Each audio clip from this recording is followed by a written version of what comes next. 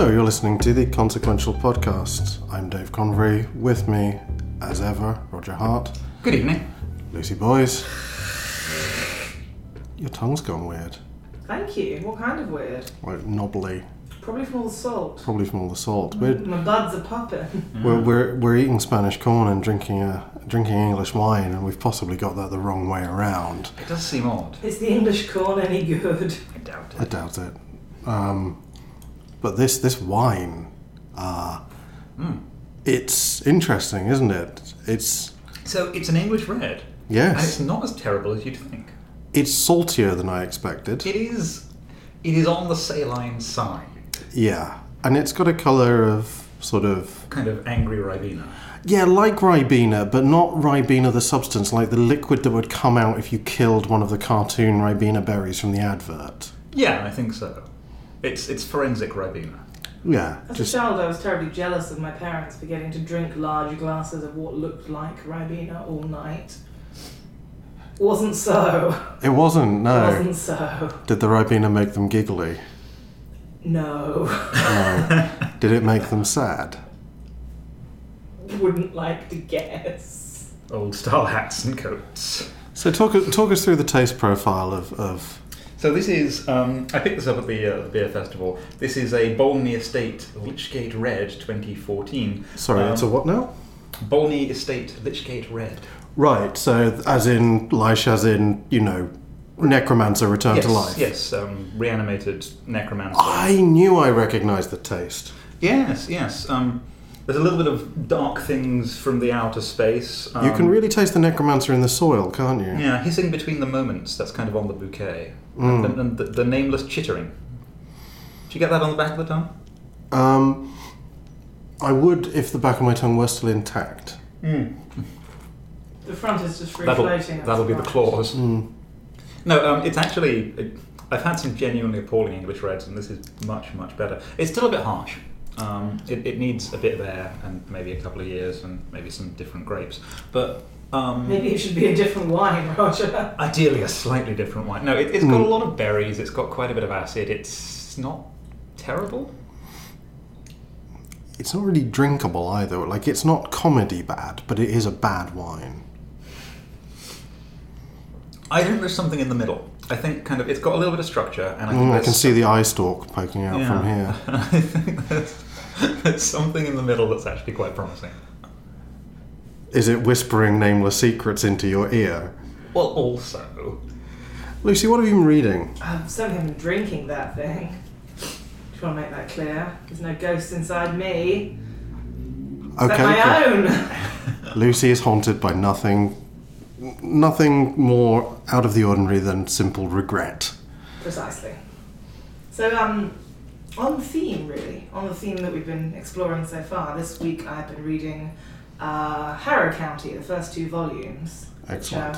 First of which Roger has talked about previously on the show. It's Countless Haints. Chuffing marvellous. Mm-hmm. I tried to count those haints, they were countless. Indeed, many. Fulsome.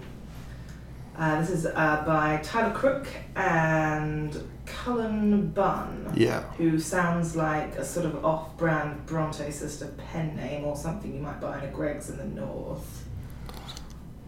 Yeah, I can see that. It does a bit. Yeah. I like I it. don't have a problem with it, I just always nearly get the consonants wrong. Yeah, my eyes kind of skip over it and I keep wanting to pronounce it different. Yeah. But that's okay. It's great. It's genuinely scary and creepy and unsettling in a way that I don't find a lot of stuff, especially print work.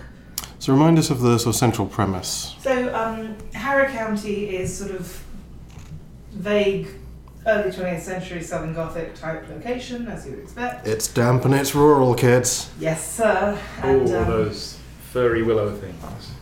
And there's a girl, and she's just about to turn 18, and there's a big creepy tree that gives her nightmares outside, and a wood full of weird stuff, including a boy who is just a suit of skin who whispers things to her.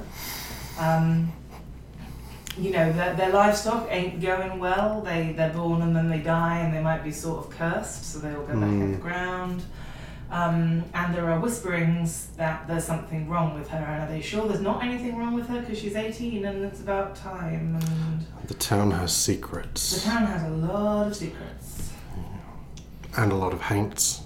Countless. Which, in case it wasn't clear, is a sort of cutesy rural term for ghosts. I particularly liked these sort of flame skeletons. They were just really, really good. Fucking amazing illustration for those things. Did you? He released a short YouTube video of some of his process. It's one of the spreads of her walking through the woodland, a big 2-pager, and just the way it's built up, the level of detail. It's gorgeous. It's watercolor. It's watercolors. There's a bit in the back of the first volume, but basically says, "This is watercolor. If I fuck it up, I don't get to go back." But no, I mean, I was very, very impressed with the art. I really like the style. It's one of the few collected volumes where I've given the sort of art and process sketches in the back more than a cursory glance. I sort of read them as intently as I read the book. It's so rich. There's a lot of stuff in there. It's good. Like, you get a lot in the first one as well. You get the short story that eventually became the comic, and you can see sort of how that changed. I'm so glad she's not called Madrigal anymore. Yeah, as a chorister, that must have weighed heavily on you. Well, it's the sort of thing that had I known the word Madrigal when I was 14, I would have definitely used it as the name for a character in a short story. And they would have been fucking Draco Malfoy. Yes. Inevitably. So, I mean, we've both read Volume 1. Where does Volume 2 go? So, end of Volume 1, you'll remember there's the sort of fancy-looking city girl who also looks just like her. Yeah, this is a little bit older. Yeah, this is picked up on in 2. So, this is your sort of... It's their take on your kind of classic evil twin story. Right. And I'm not going to spoil the end for you, but it's sort of more of the same. And one thing that I enjoyed a lot was... I hadn't twigged initially that it was going to be an ongoing narrative about the same cast of characters. I wondered if it was going to sort of jump around the county or something. It certainly looks that way, like it's going to, like, certainly with her running off, and then she comes back and is like, right, no, you fuckers, let's talk about this. But no, I mean, I love the sort of, the kind of insane ramp up in the middle of the first one through something's not quite right to fuck, everything's gone completely wrong, and then to everyone, we're probably going to die, and then to... Do you know what, actually, we're not really happy about this, but we can live with it. And then there's that kind of the other mini ramp up, the sort of not exactly twist, but the thing with the guy, he's not a dentist, doctor or something. And then when we discover a bit more backstory, and it gets a bit weirder and a bit more... I mean, also the sort of the depth of the weirdness and the occult stuff is really, really pleasant. It's not just sort of spooky on the surface, like it goes quite a lot of layers deep in terms of the kind of construction of the town, the people in the setting, and that I think will be kind of fertile soil for future payoffs. I love the monster in the woods. Does it reappear? Oh yes, no, there's a lot of that in this Is it still sulking? I love that there's a giant horrifying thing and it's petulant as fuck. You get a good character arc for that guy in this one. So if you like that guy, pick up number 2. In the first one, I kind of thought it was going to be a fake out. It was going to turn to be, and he was going to turn out to be sort of adorable and lovely, like a kind of household pet. And I liked the fact that he may still be, but at the end of the first one, he's a giant fucking goat demon who's really angry. Yeah, I think you can probably identify with that. I think we all can, deep down. My rectangular irises certainly allow me to empathise. So you've sort of covered what we're going to go on to later. Yes. But that's sort of it for you. That's it for me. Heart. Sorry, can I just on Harrow County Volume 2, the sort of 20s-y version of the protagonist. Yes. So does that mean we get a sort of jazz agey setting, or does it pull back to the county? Or it pulls back to the county. So this is my thought when I first saw that reveal was like, well, we've had a load of Southern Gothic, and oh look, it's the Jazz Age. This book has everything Roger likes in it. It did, every now and then something comes along and you feel like they made it just for you. Yes. Yeah, it's like that chicken liver dish that I like to eat in the little place in Soho that just kind of feels like they got Ottolenghi to design something for me. I've lost you at this point. I'm not here for awful. It's fine. That's like the opposite of what I like. He likes to eat a lot of innards. Yeah, he really does. Some outards too. Yeah. But no, I was just, No, I mean, I had a very similar feeling. This is one of the best, sort of most for me things that I've read in a very long time. I got that maybe not quite as strong as the Wet Moon, but Wet Moon. I know It's so good. I know We love Sophie Campbell. we do. They've just started reissuing it as well in lovely trade paperbacks for anyone who thought they might want to pick it up. Really nice new editions. Y'all should buy the shit out of that. It's great. It's just a lovely thing with real people. Yes, some of the most real people, but also a bunch of weird, creepy occult shit. Even when they're deeply unreal, they are personally very real. I know that's a bullshit sentence, but like her oddballs are plausible person oddballs. Yeah. Cleo eats it. You Southern Gothic loving fucks. It's true, sorry. Southern Gothic though. It's pretty fucking great. I love Southern Gothic. I even went to see that terrible movie, the one with Jeremy Irons in it. Right, why would you do that? The Southern Gothic Twilight competitor. I think it was called something like Beautiful Creatures? Something like that? It's based on a series of young adult books, and it's about like witches and coming of age shit, and the gender politics were proper fucked, and Jeremy Irons plays an evil wizard that's trying to be a good wizard because his daughter wants him to or something. Whereas in real life he's just an evil wizard. Yeah, he's an absolute... He's not even a wizard, he's just a bell end. But he's got a great staircase in this. Good. That counts for a lot. The sort of home interiors, wizard. He's an evil wizard with a great interior designer. Well, I mean, you wouldn't want to be like an evil wizard and live in a fucking bungalow, would you? Hey, there's nothing wrong with a bungalow. I've lived in a bungalow. There is for evil wizards. Nothing says I serve the dark powers like Pebble Dash. You really need a tower. You do need a tower. You can put a tower in a bungalow. It's not a bungalow then, is it? It's bungalowy. If it's got stairs... It's bungled, is what it is. If it doesn't have stairs, what if you levitate up there? Yeah, what if the tower has a chairlift? It's a portal. Like wizards can get quite old.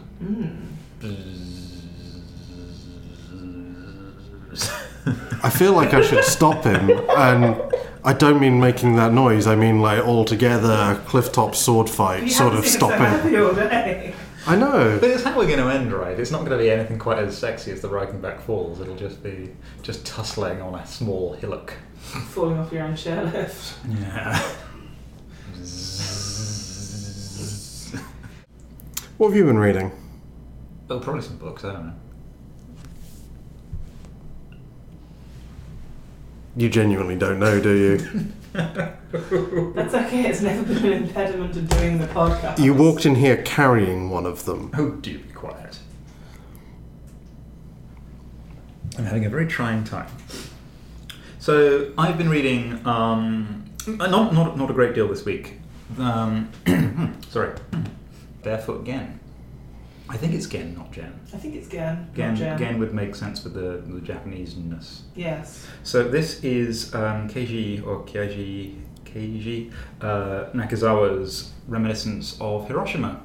Yes, I really want to read this, I think. It is... Keep talking. Amazing and strange, and I don't really know how to...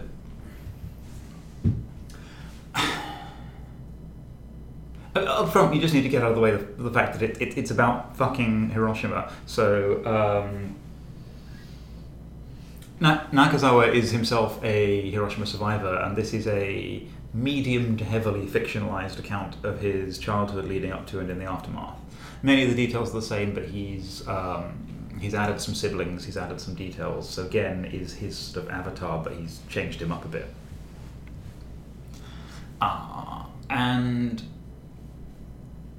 Hiroshima is fucking horrible. Yes. And that thing was not a great to have done. Thing.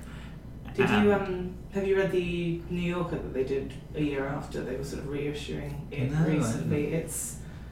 You should. It's really interesting. There was a monk, a sort of German monk, who went back to his, or a missionary rather, who went back to his mission house and found that all of the squash and pumpkins had cooked in the ground, so they ate them. That's very odd. Yeah, they survived. Yeah, I mean, they were really fucking hungry. There wasn't a lot going. Yeah, well, that's one of the major motifs in this. It's kind of... It's hard to explain what's so affecting about it, but I'm going to have a go. And I guess the spoilers for this are that I cried my eyes out at the end of the first volume. Oh boy. And I welled up a little bit in bits of the second. It's 6 volumes. The first volume is leading up to and then immediately after the dropping of the bomb. And the second volume is notionally the day after. It's about a week after, but it's immediate aftermath. And it's the story of Gen and his family. His dad's a traditional sandal maker. There's his mum who's pregnant with another child, sister, and another brother. Oh, and he's got an elder brother who eventually ends up signing up to join the Navy, I think, possibly the Air Force. Dad's a pacifist as opposed to the war. The whole thing has... One of the remarks... Art Spiegelman wrote the introduction, and one of the remarks he makes is that maybe it was a little bit politically over-sanitized in that the perspective taken by the father and the implicit perspective from a lot of the comic is not merely massively sort of anti-nuclear, but it's also massively anti-war and massively sympathetic to the narrative that suggests that evil hegemonic interests pushed Japan into the war, that the country was run by corrupt assholes and they were all massively at fault and the populace were manipulated. All of that kind of... it's made very black and white. It's made very... It takes something that would be very sympathetic to a contemporary Western perspective. Like if, yes. That's how we want them to feel, having done that to them. Yeah. It's... and then sorry, chaps, no choice here. And then puts that scene, really. Anti-war characters at the forefront and shows how fucked over they get by a heavily militarized populace. And in that sense, it's not very nuanced, except one imagines that if you were quite stridently anti-war at the time, actually you would have had a shitty experience. So Gen's family, everyone's going hungry, rationing, wartime austerity, what have you, and they just get treated really, really poorly as they are shunned by the community for being the children of traitors. And so they're getting hungrier and hungrier, and things are getting more and more stark, and the kids are being bullied and picked on by people, and the dad gets arrested and beaten up a few times. But this is all before everything goes to proper shit. Their lives are just slowly degenerating, and yet there's this thing, this kind of childhood capers thing running through it. So it's got a few really distinctive strands. One is obviously the thing that makes it work when the entire town burns, when everything goes horribly wrong, is that these are real lives and you feel it completely because you have been with them on this journey. That set against the air raids and the bombings and the austerity of wartime, you have this family living a very real, very plausible life. Even with the sort of cartoonishness of quite a lot of the manga brushstrokes, like the sort of occasional hyper-violence and cartoonishness. Gen gets into scrapes with the local kids, he blags things. It's all a bit Beano, actually. Like, Gen's life is sort of... the thing that there's a micro... It's sort of little nested micro-stories. One of the things that means the absolute most to him is his youngest brother won't be allowed to... The other nearby boys won't let him play with a little miniature sailboat. So Gen goes out of his way to go and get his younger brother a model sailboat. But the thing he uses to do this is to persuade a nearby shopkeeper to give him his, which he won't because it's his last memory of his son who died in a naval attack. And the way Gen does this is because everyone's starving, breaking people's windows because the guy's not a shopkeeper, he's a glazier. Breaking people's windows because the guy's a glazier and so needs the wood, and all this kind of weird interleaved, there's a bunch unintended consequences type stuff. There's a bunch of childhood caper stuff which centres around trying to, find enough rice so that their pregnant mother can eat, and it's this sort of harrowing little childhood picture things set against a backdrop that make it all terribly real, and it is brutal and it's deeply unpleasant.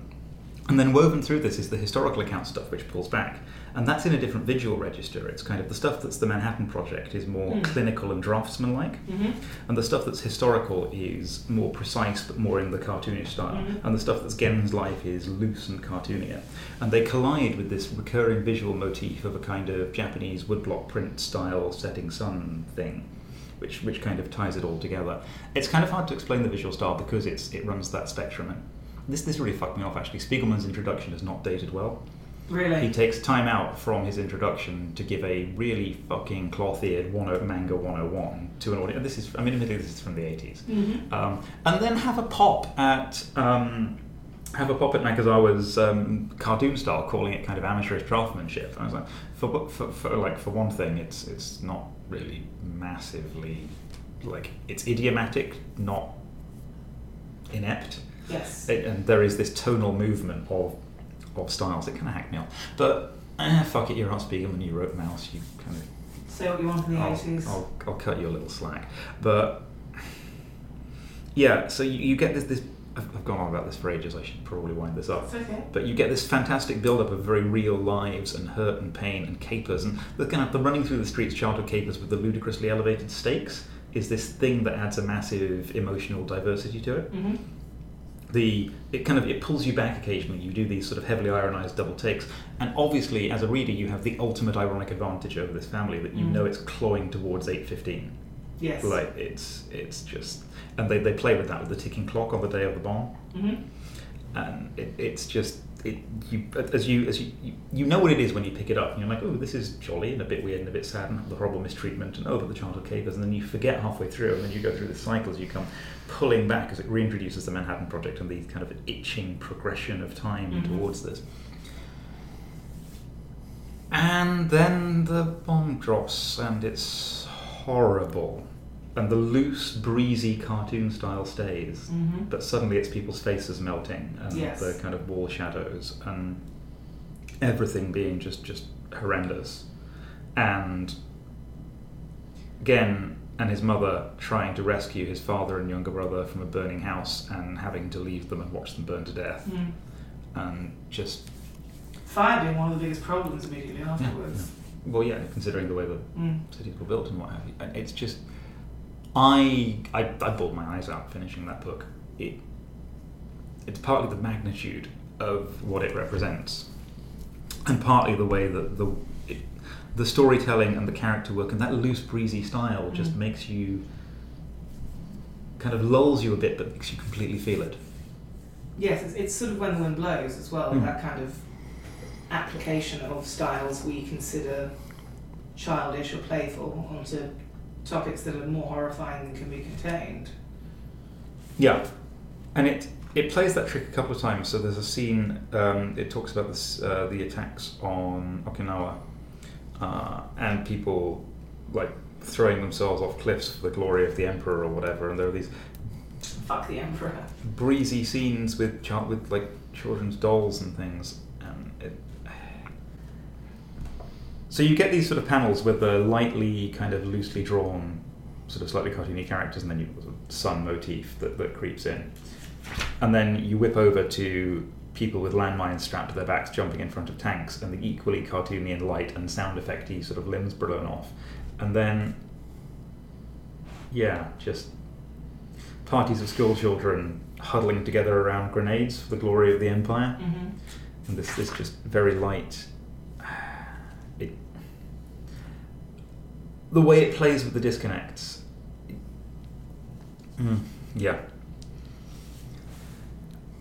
it's one of the best things I've read in a while, and one of the most difficult.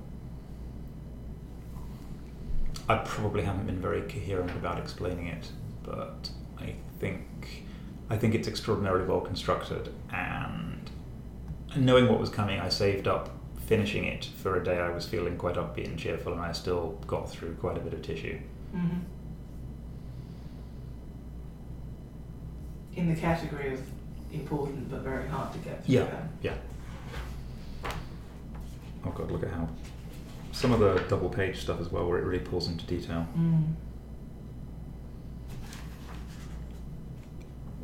Yeah. Barefoot Gen. There are 6 volumes. I've only read 2. Goodness knows where it ends up. It's harrowing, but it's wonderful. For some reason I thought it was only 2 volumes. I think I got that from the films, so they're presumably compressed or don't cover the entire story. Well, depending on... There's a fairly complete story in the first 2. Do you know when he began working on it? Off the top of my head, no, but I could look on the flyleaf and... No, I'm sort of curious about the emotional distance that you need even as a creator, decades by the sound of it, to even begin to... So it was some time after... together on it. What happened was he became a cartoonist, and in, I think, the 60s, did a short series in a children's manga publication, or a children's publication that had manga in it, I can't remember which, called something like I Was There, or I Survived, or I Witnessed It. It was something like that, which was a short, cut down kind of Hiroshima survivor tale, which I think is when he started writing about it. And off the back of that, it was suggested he do this. So I think it landed in the 60s, 70s. Okay. Yeah, it's early 70s. And I think the other one was mid to late 60s, so yeah.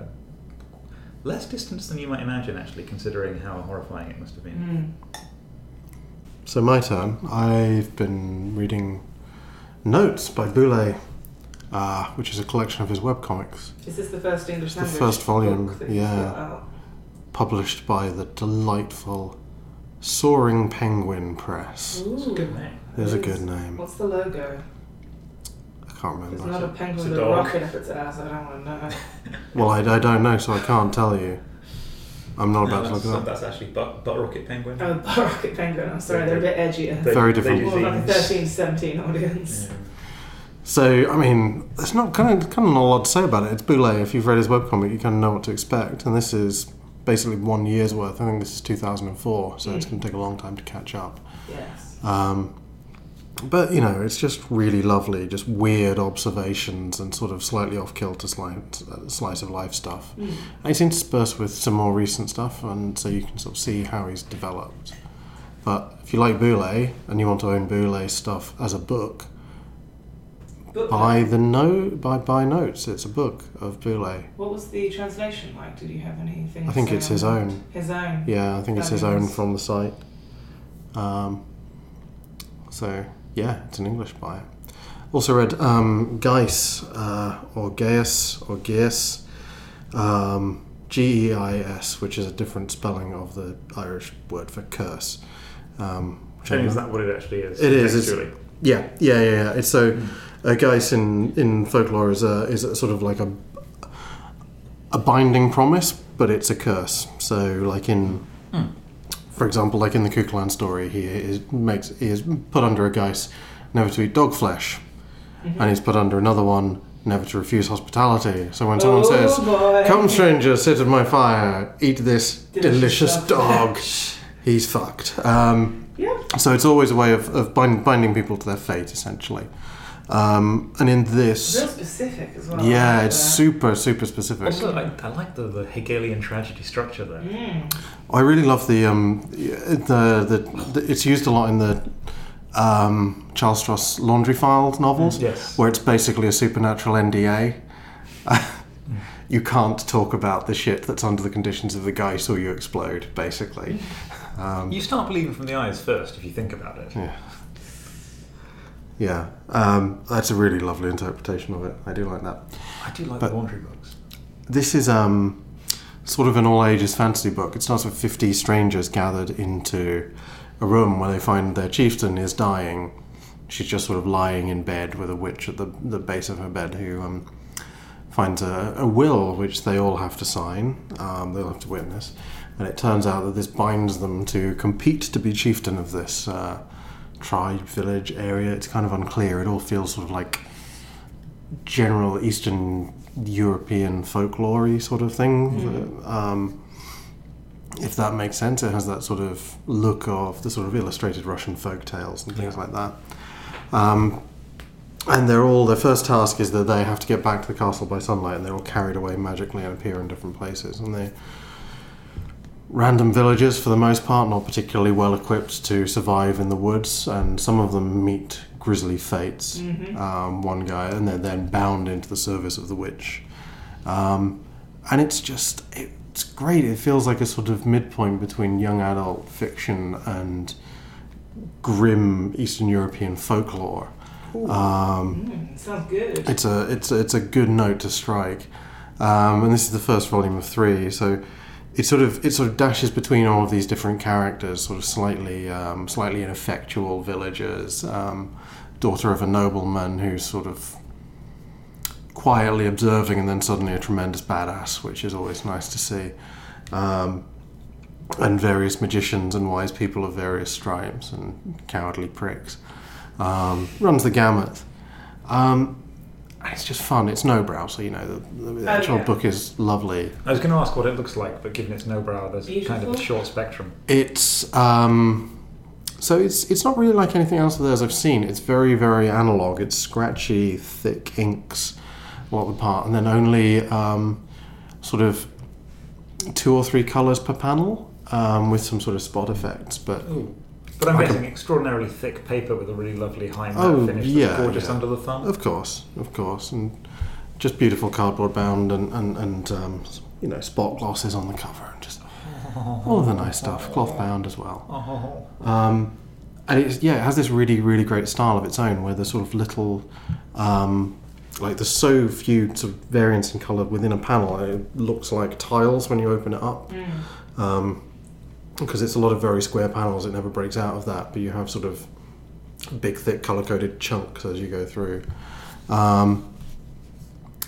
It's great. Like, if you like anything so folklore, so like Harrow County is a good example. It probably skews a little younger. It doesn't feel as complicated.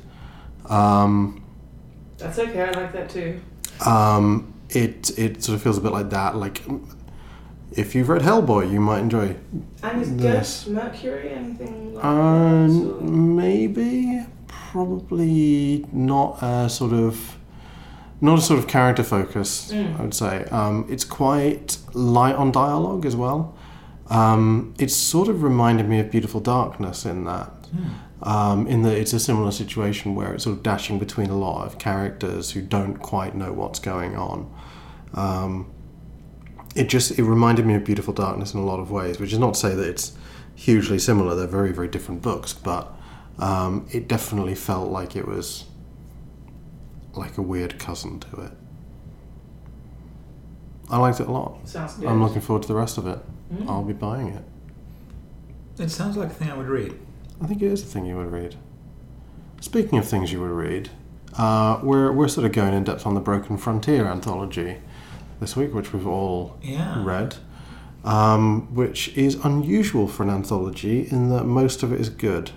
Yeah, this surprised me. So, Broken Frontier are like us, but much, much better. Yeah, they're like us, but trying to do it as a job. Like actually bothering, Yeah. They write things on their site. Oh no! Yeah. We don't do that. Tryhards is what they are.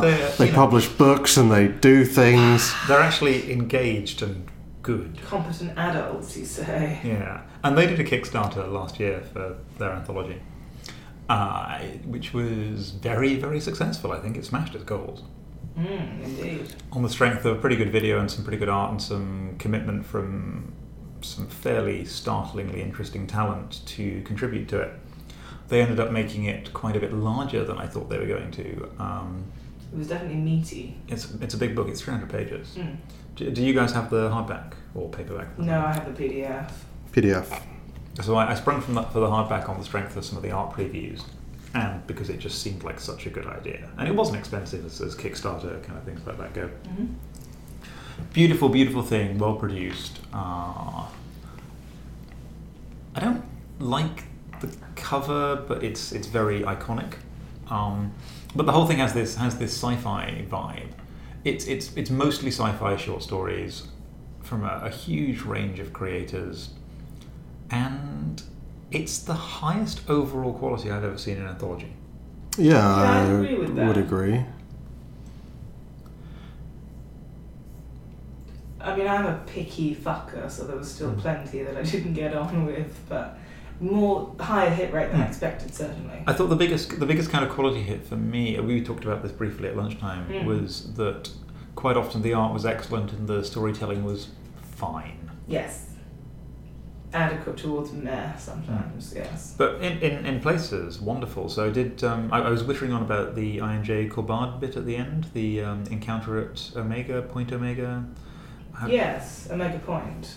Yeah, encounter at Omega Point, which is some of the more dense and sort of willfully equivocating storytelling in it. And that's an absolute delight. I mean, it's I.N.J. Corbard, so it's beautiful, right? Like, dude draws. And it's about a dying or nearly died astronaut, but there's this kind of motif of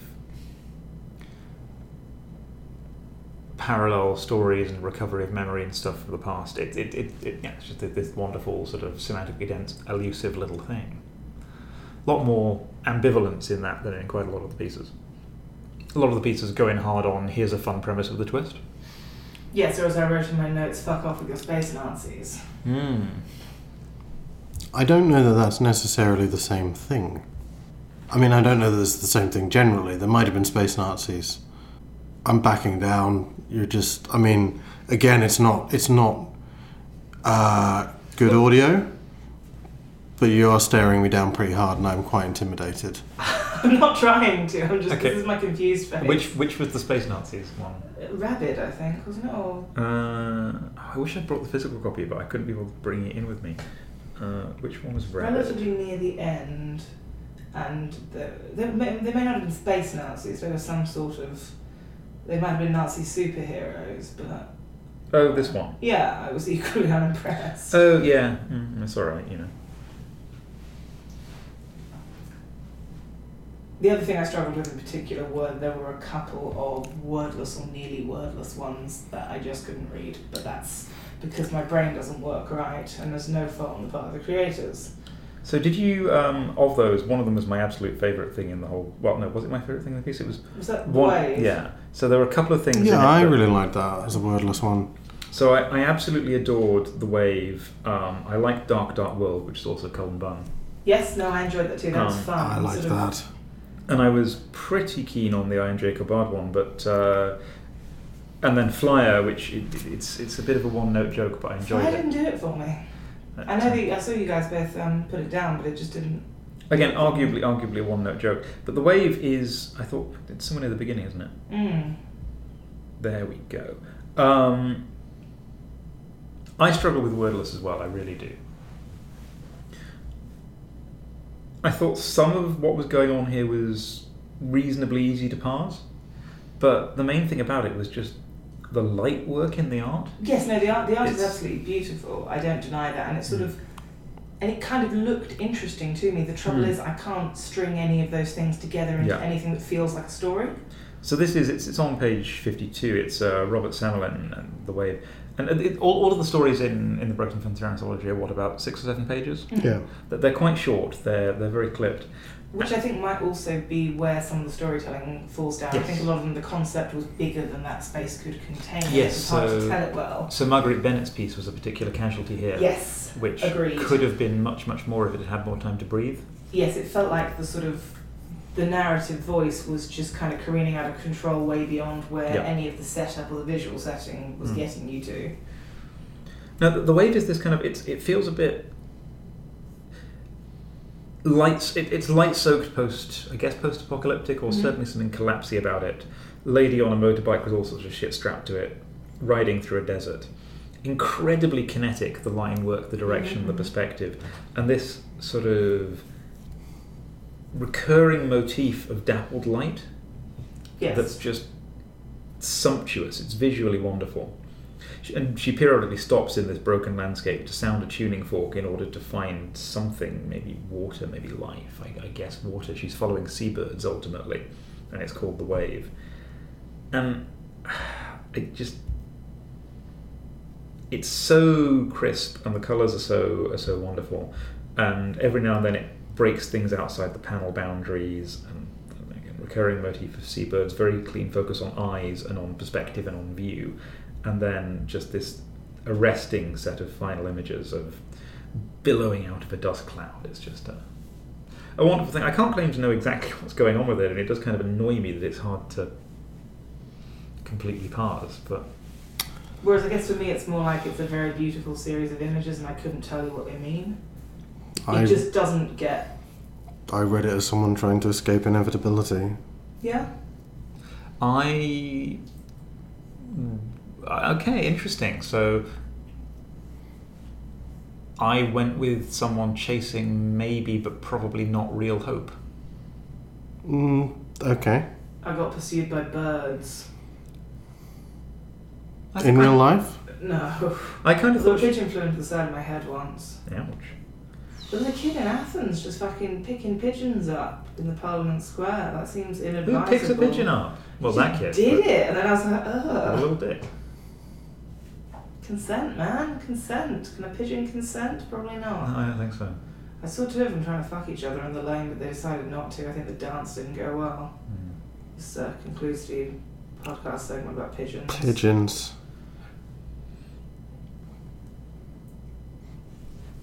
I don't know.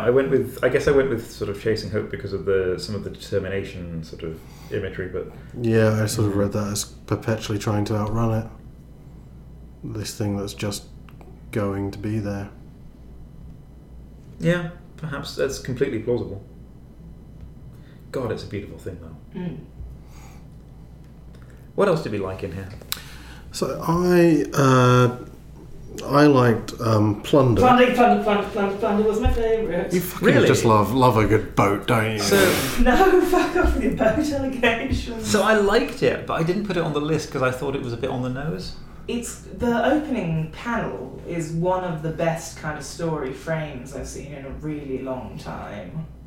It's good. That little setup right there. It's good. The broken priest. Yeah. Yeah. So this is somewhat like it's some kind of Vikings. Kind of Vikings. Well, they're Vikings, and they've encountered the people who actually first populated the Americas from the original sort of post-Greenland Viking missions. Who just one of whom is a priest explaining that he's so very, very fucking tired of serving the god they've made in this place. And this horrible massive thing made out of gold and silver. Yeah, I mean it's like a big. I mean the whole thing's kind of riffing on Conan the Barbarian in quite a big way. It's like, got big derpy sound effects. That is that is basically exactly the same as the bit in the film. I love that their god is manspreading. Yes. Why wouldn't you if you're a giant fucking skeleton bastard? But I mean, I really enjoyed the art style as well. It's quite close to some of that Cinebook stuff that I've been really enjoying recently, and just that panel of the initial priest guy getting speared in the face at the point where his skin is stretching out on the other side, but it hasn't quite been punctured yet. It's like, it's great. It's a wonderful piece of both genuinely grotesque and comedy violence. Also, it's one of the stories that fits most neatly into the space given. Yes. This is Phil Hester, Daniel Warren Johnson, and Doug Garbuck. We can't do names on the podcast. We're not very good at names. I've got Garbuck, which is an excellent name. If it is pronounced that way, well done. Yeah, you sound like a bad guy from Green Lantern, and that's got to be a lot of fun for the rest of life. No, it was very well and tightly structured within the space given. It's got this nice visual trick of quite tight, not very regular, but quite tight panels, and then every now and then, not every page, but many pages, it'll bring one right across the gutters in which something particularly visual and spatial happens. I like that you're saying this while you're looking at someone being surprised by the sword going through their cheek. That's a really good It's a surprise face stabbing skill. I like the way the skin stretches away from the eyelid. That's brilliant. That's nice detail, just like...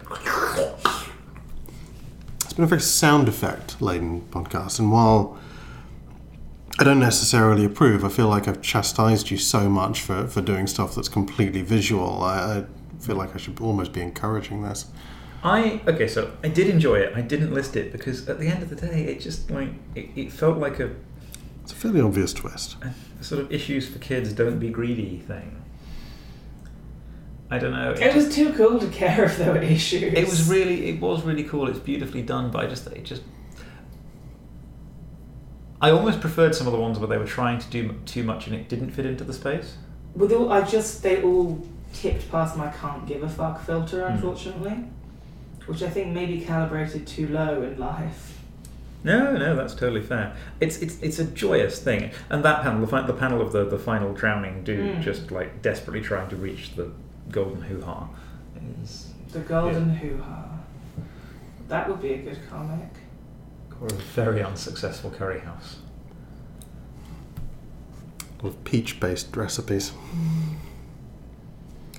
I really liked Flyer by Justin Zimmerman, Mike Lawrence, and Thomas Maurer. Which you were less keen on, the boys. Didn't do anything for me. But that's... I love the art style, primarily. Really love the art style. I love the little old man, just the scritchy, scratchy stuff. It's a bit monologue-y, and okay, but it's that panel, right? So it's got no other joke after that except when she shoots the dudes. So its big deal is there's a guy monologuing about flying machines and war and what have you, and then eventually handing over a gun to someone saying, you know, you must brutally murder these fuckers, and it's like a 5-year-old girl strapped into a primitive spit and sawdust jetpack with like big sad eyes holding a Luger. And yeah, that's kind of your thing. That's kind of funny, and it's impactful, and then there are some touching bits, and it's not got a lot else apart from that it's beautifully drawn until the panel where she's swooshing through the skies, and again it's wonderful. You're over no man's land. It's a First World War thing, and then she shoots some dudes, and it's there's a bunch of horror. Or at least sets out to. Yeah. We don't know if she actually does, and it's sort of it to me felt implicit that she did. Definitely is determined to. But that is a biplane, and she is a small child strapped to a jetpack. Yeah. Yes. The scene where she's kind of looking down at the trenches, seeing the horror of it all, and becoming resolute is pretty good. Again, I found it hard to follow, but that's my pathology. But I mean, you can parse this in a couple of ways. Is she unwilling to go and kill those dudes? Is she sad and confused and then becomes resolute? Does it flow the other way? You can sort of. I think on balance, it's kind of building resolution. But that's certainly how I went with it. Carried very strongly by some wonderful art. Yeah. Also, I'm a sucker for a jetpack. I do love the Rocketeer. And a butt rocket penguin. Hypothetically, yes. I need to go back and check. Would you love that though if it was one? If it was a penguin with a rocket up its arse? Yeah. Probably, yes. I'm just not as smart as I make out. I would enjoy that. But this is. I think this was the best of for my money, the best of the way twist ones. Because it's really dark. It's a really dark joke. Yeah, I think so. I mean, there was some way twist and some of the other great stuff. So, Dark World. It's not quite twist, but Cullen Bunn and Nathan Fox's Dark World is this like badass skate girl killing a bunch of monsters. With a baby. It felt like an issue 0 for an ongoing series. For a series I want to read the shit out of. I think it was the phrase, they described her as a weird knight, which seemed like it was an order, the Weird Knights, who are apparently skateboarding, baby rescuing goths. In retrospect, the baby was unusually pale. So she's this like skatey goth lady with an explosion of hair. And the art style's all jagged. It's kind of Adventure Time and kind of Nimone. If you like how those things look, you'll like this too. And the speech bubbles are jagged, and there's panels on panels and sound effects. It looks fucking amazing. She's all in Fantasyland, fucking your shit up. On a skateboard while saving a baby. And crap goes down, and it doesn't go well for her. And then, as you say, that baby was unusually pale. I think you've heard everyone's intriguing voice this evening. Everyone's trying to allure you with unusually pale babies. And then the little staircase and the back. And again, dappled light. I'm a sucker for dappled light.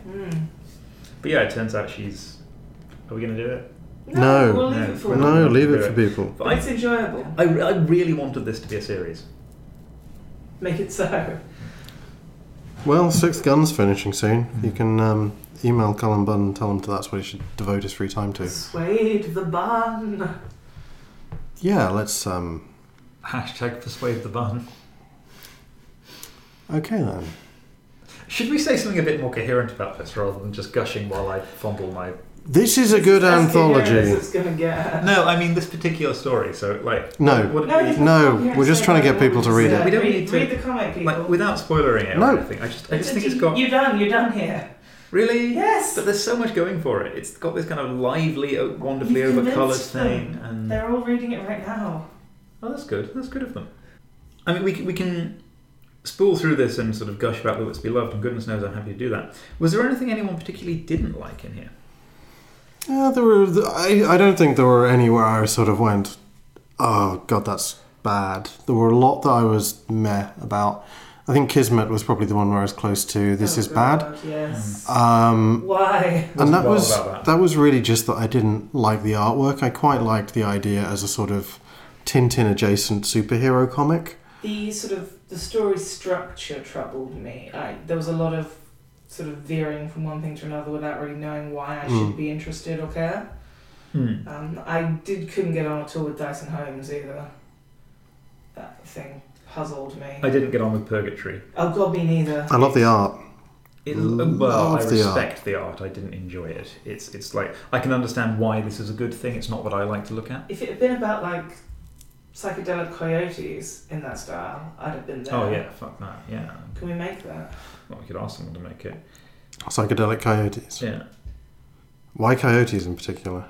Because they're Just great. the colour palette reminded me of you sort of. Because they're a bit sort of orangey and white. You've got some. No, the kind of the black, red, blue, white. The New Mexico night sort of. Yeah. I Like, didn't- I'm going to say Gunnery Court Coyote, but I've seen others in the same style. Okay. Previous to it. I didn't get on with Death Signal. I just thought it was a bit. But there was nothing like Mare was the absolute worst response I had, which is actually really rare liked for the returns. I don't know why. Yeah, It was sort of a baddening in a very good way. Yeah, and just creepy as balls. Yeah. And I love the like drippy cigarette, distorted face landlady, and then everyone's a monster, or maybe they're not. They're very sort of sickly and And what the unsettling fuck is that? style. And, Oh, that's by So yeah, Quinn Returns was David Hine and Mark Stafford. David Hyman. And it's got this wonderful cover of like a pulpy novel, and it's this guy who might be a writer who seems to be stuck in a horrifying loop of maybe killing some folk. Yes. So they together did the adaptation of The Man Who Laughs that I was Yes. fond of a couple of years ago. Oh, yeah, no, I So can it's see that sort of style. Yeah. Oh, look at this shit! The inset Great. panels and the just his anguish, and I want to. And when he looks at the girl and she turns around and that's her face. Yeah. Fuck. And then the It's weird so little great. ostrich fucker in fishnet stockings that's got his face. But just this reveal. is Right, so yeah, wonderful. like Also, Paige- there's a butt in it. Page 192, fantastic butt. I've always been an ass man. Yeah. And just the weird dog face lady and the anguish and the Inevitability and the nice. repetition and it's good. It's got good page composition as well. Mm. I like this. I really like the just slight jagged asymmetry of the panel alignment. Mm-hmm. Like that gives a really nice jar. Slightly drifting into something uncomfortable. Well, it's almost as if the page is falling apart. So the panels are aligned on an angle, but then slightly misaligned on the vertical, and almost like they're itching to slip past each other in kind of some kind of demonic overcoloured Tetris. Yes. It's Plus oh god, and the blood. flying ducks on the wall. Nothing says period thwarted like the three flying ducks. It's what's even happening in some of this? No, there's some wonderful stuff in this book. There is. I don't think I've ever come across an anthology that I would unreservedly recommend before. We are fucking gushing. We don't normally gush this much. Not collectively. Not collectively. But all of us found things that we would like. So anthologies are always good for finding like things that you wouldn't see otherwise from people that you don't necessarily find. They are really good for discovery. And there's a lot of people in this that I really, really liked. You've got some Nervan Skyver in there. Yeah. He does his thing. If you like his thing, you'll enjoy what he does with it. He's got a new collection out as well. Has he? Yeah, a collection of... He's been publishing a lot this year. yeah, I think it's a collection of his smaller stuff. Yeah, it's out as a Again with book. the sort of sickly, uncomfortable art style. Yeah. A lot of wibbly lines. We, you and I as boys both, we liked The Beard. We did both like the beard. Oh, was that Alison Yeah. Sampson? It was. Yeah, I like her as an artist. I read some stuff of her as an image last year, and we saw she did some of the contributions to that Cities in Comic exhibition that we went to. Oh, yes, that was good. So I handed this to Dave Barker, who's just started doing a comic. I don't know if you saw the preview page. I did. I didn't I see liked the it. page, but I need to. It's called Friend of the show. It's called Heirloom, Yes, it happened when I was away. I need to check it out. about a little girl that finds a magic crown, Mm. and shit happens. And Good. that's all I know. Mm. And he's a very good artist, and He the is. preview page is a heck of a teaser. I don't know when it's going to start coming live. I think he's a bit of a perfectionist, so I think he's doing a degree of panel fondling. But And building a buffer, most likely. Is he going to web it, or is he going to try yeah, and print he's it? trying to build up some so that he can dribble it out. But Mhm. I'm going to be keeping an eye on that. It looks it's called is it called Heirloom Comic or Heirloom Comic? We'll put it in the show notes. It's definitely worth checking out. At the moment, there's just a holding page there, but it's It's on its lovely. way. But yes, I was showing him some of the things I liked in here, and he said it reminded him of some of the late Sandman stuff. So in particular, I think the two touchstones were Game of You and the short story about Element Girl. Game of You I can definitely see, particularly just because it's the sort of claustrophobic rooms. Yeah, and the colour as well. Colour and some of the shadow work. But yes, I enjoyed this tremendously. This is a sort of, it feels like it's a sort of slice of lifey thing about a lady who feels a bit down on her luck, and then wakes up with an enormous fulsome beard, which grows back every night regardless of what she does. Beard. And she's not wild about this. No. And she's not wild about quite a lot of things in her life. No. That's fair to say. And there's a twist, but it's not. It's awful. Good. It's good. Just the sort of the end shot, just getting away with a fucking luscious beard. That's wonderful. That's great. Like that is, and woo! Fuck you! I've got a huge beard. And the big daft dress, and that's what I say to people a lot. I don't have a huge beard though. I have a manageable beard. I would argue it's even petite. I love some of the detail work in it as well, like the kind of the eye locking thing, and it's sketchy and loose. It does a lot of interesting stuff with colour and shading. Mm-hmm. There's a lot of rich purples in it. Yes. So it's got that idiom that again I think is quite familiar to me from some of the stuff in some of their regular features, sort of Sandman artists, of construing shadows as colour shades rather than explicit darks. So there's a lot of shadow or interior at night stuff is purples and reds. Mm-hmm. Which again is layered all layered up together with indistinct other details to give kind of a focus point around the core characters, and then a sense of claustrophobia in places. Mm-hmm. But just always this motif of the beautiful, beautiful, huge cascading beard. Oh, it's so wonderful. Trailing off panels and in the way that you sort of lust after head hair that falls like that. Yeah. There is something kind of lustable about that beard. I also enjoy the big stupid joke. Yes, there's lots of little sort of pop culture and culture references in there. It's one of the more kind of real world aligned ones. That sort of red, blue, purple sort of gradient that you see on things that I've taken to thinking of as the James Stokoe effect, because he has it on absolutely everything.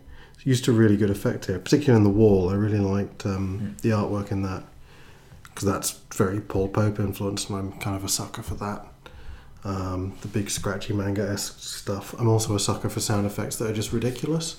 Like grab. So, well, for rap and for in this, but like Kevin Cannon sound effects where it'll just say things like "dive quietly into the sea" as a comic book sound effect. Have you watched Teen Girl Squad? No.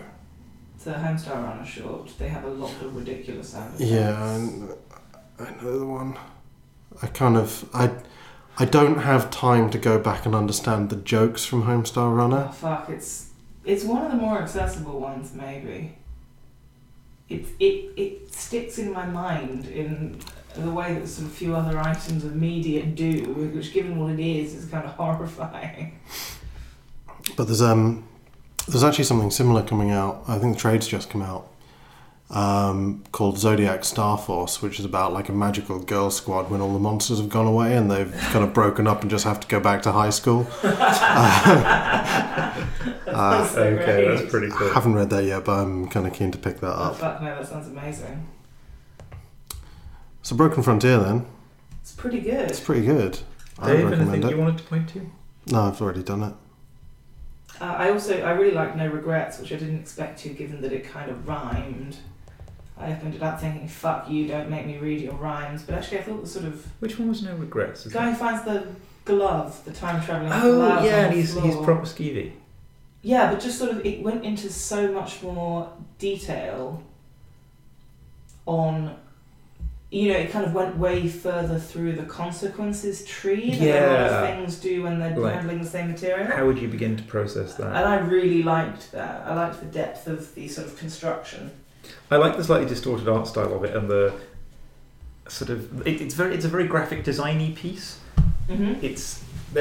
I can't pull the era it's riffing on out of my Yeah. out of my head. But It's a bit of Ghost World, isn't it? yeah, it's very flat. It's very flattered, except when there's action. The backgrounds are very flat. The colours are very flat. Almost jovial in its style. But also just full of arseholery, which is a contrast I really enjoy. Basically, this schlub finds a time travel glove and uses it to reset things, but keeps fucking up his life. He tries to perfect his life, and then when he realises there are basically no consequences, he just goes insane. And he's got his magic glove just kind of deep in someone else's flesh. Yeah. Okay, nice. It was good. I liked it. And just the mounting grotesquerie of it is... and the inevitability at the end as well. It's great. I do like the Carrie Fransman one, the sort of photo one. Oh. I expected to hate that. And I didn't. I was kind of flipping. Genuinely unsettling. I was flipping through it and just sat there and went, "That looks a lot like Carrie Fransman." Like, oh, it is. It is. That's a weird feeling. I just thought I should raise that. Better with it than I do stuff she actually draws. She has a very wide range of styles, though. I think it was probably just The House That Groaned that I couldn't handle visually. I like it, but it's busy, and I can. The cheeks just bother me. So her follow-up to that, which was follow-up's called Death of the Artist, and that's she draws as a series of different artists in that. Okay, interesting. It's quite interesting. But those big, can't sleep, clown will eat me eyes. Yeah. So it reminded me actually of Lighter Than My Shadow. Yes. So the way Katie Green construes the stuff that is both inside her and outside her, but the kind of the externalization of her illness as sketch of big, work, fuzzy, scratchy as a thing that trails out of her and then Yes. pulls back into her Yes. and becomes environmental. It reminded me of that, but in this kind of what it is this like heavily shot, touched up photo thing. So it's photos of her with interesting digital overlay. Yes. And these little creatures and stuff happening. It's unsettling. yeah, it's kind of creepy. Yes. It is also a good bit of Broken Frontier, which we recommend. Can I mention one more and then I'm Do. So as an enjoyable one-pager, I really like 30 Years of Service. That was the Box Brown one, wasn't Yeah. it? I like that guy. Yeah. It packed in... It did better storytelling in one page than a lot of them did in 7. And just packed in sort of a feels punch as well. I met him in Toronto and bought his biography of Andre the Giant from him. He's done a biography of Andre the Giant. Is it a comic? Yeah. I need to read this. Oh, yeah. And I think the absolute highlight was when he's like, I've got a bunch of other wrestling comics. This one's got Ric Flair in. Do you want to read that? Can't say no.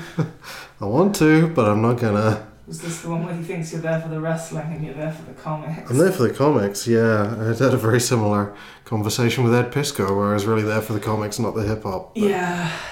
It's fascinating that creators would see the main draw being their subject matter rather than the thing they've created itself. Yeah. I understand it, but interesting.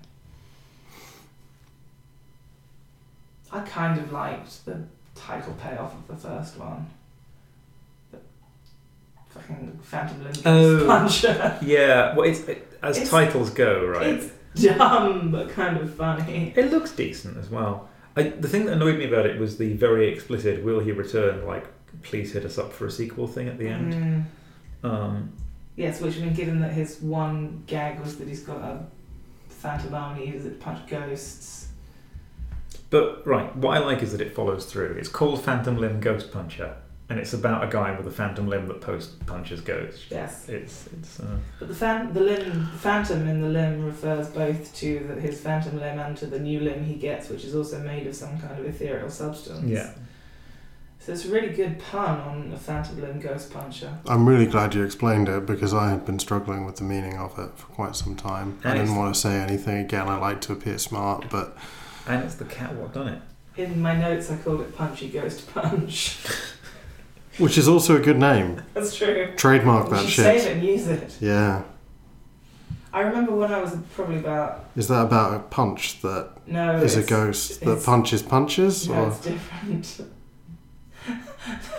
When I was probably sort of early to mid-teens, I had a poem published in like a local anthology of local school children's poetry. And somebody gave a copy to my great uncle who asked if I had made sure I'd copyrighted my poem.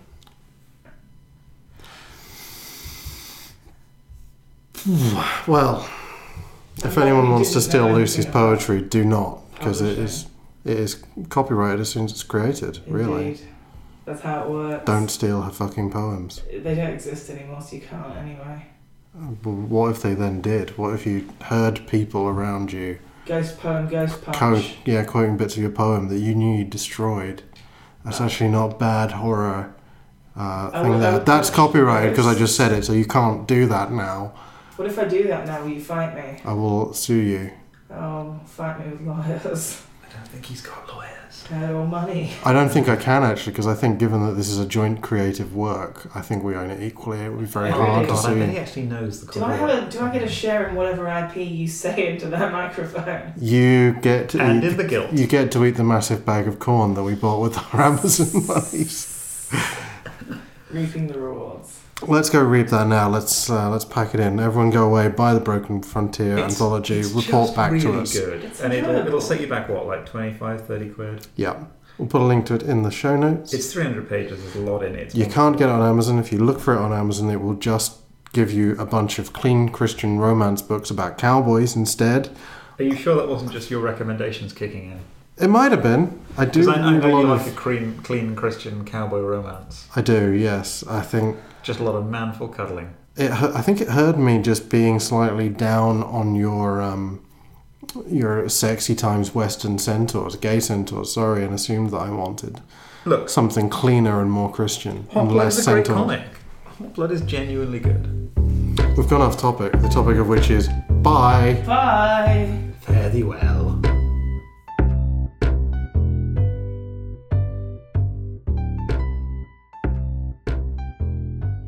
Toboggan denying mouth flappage.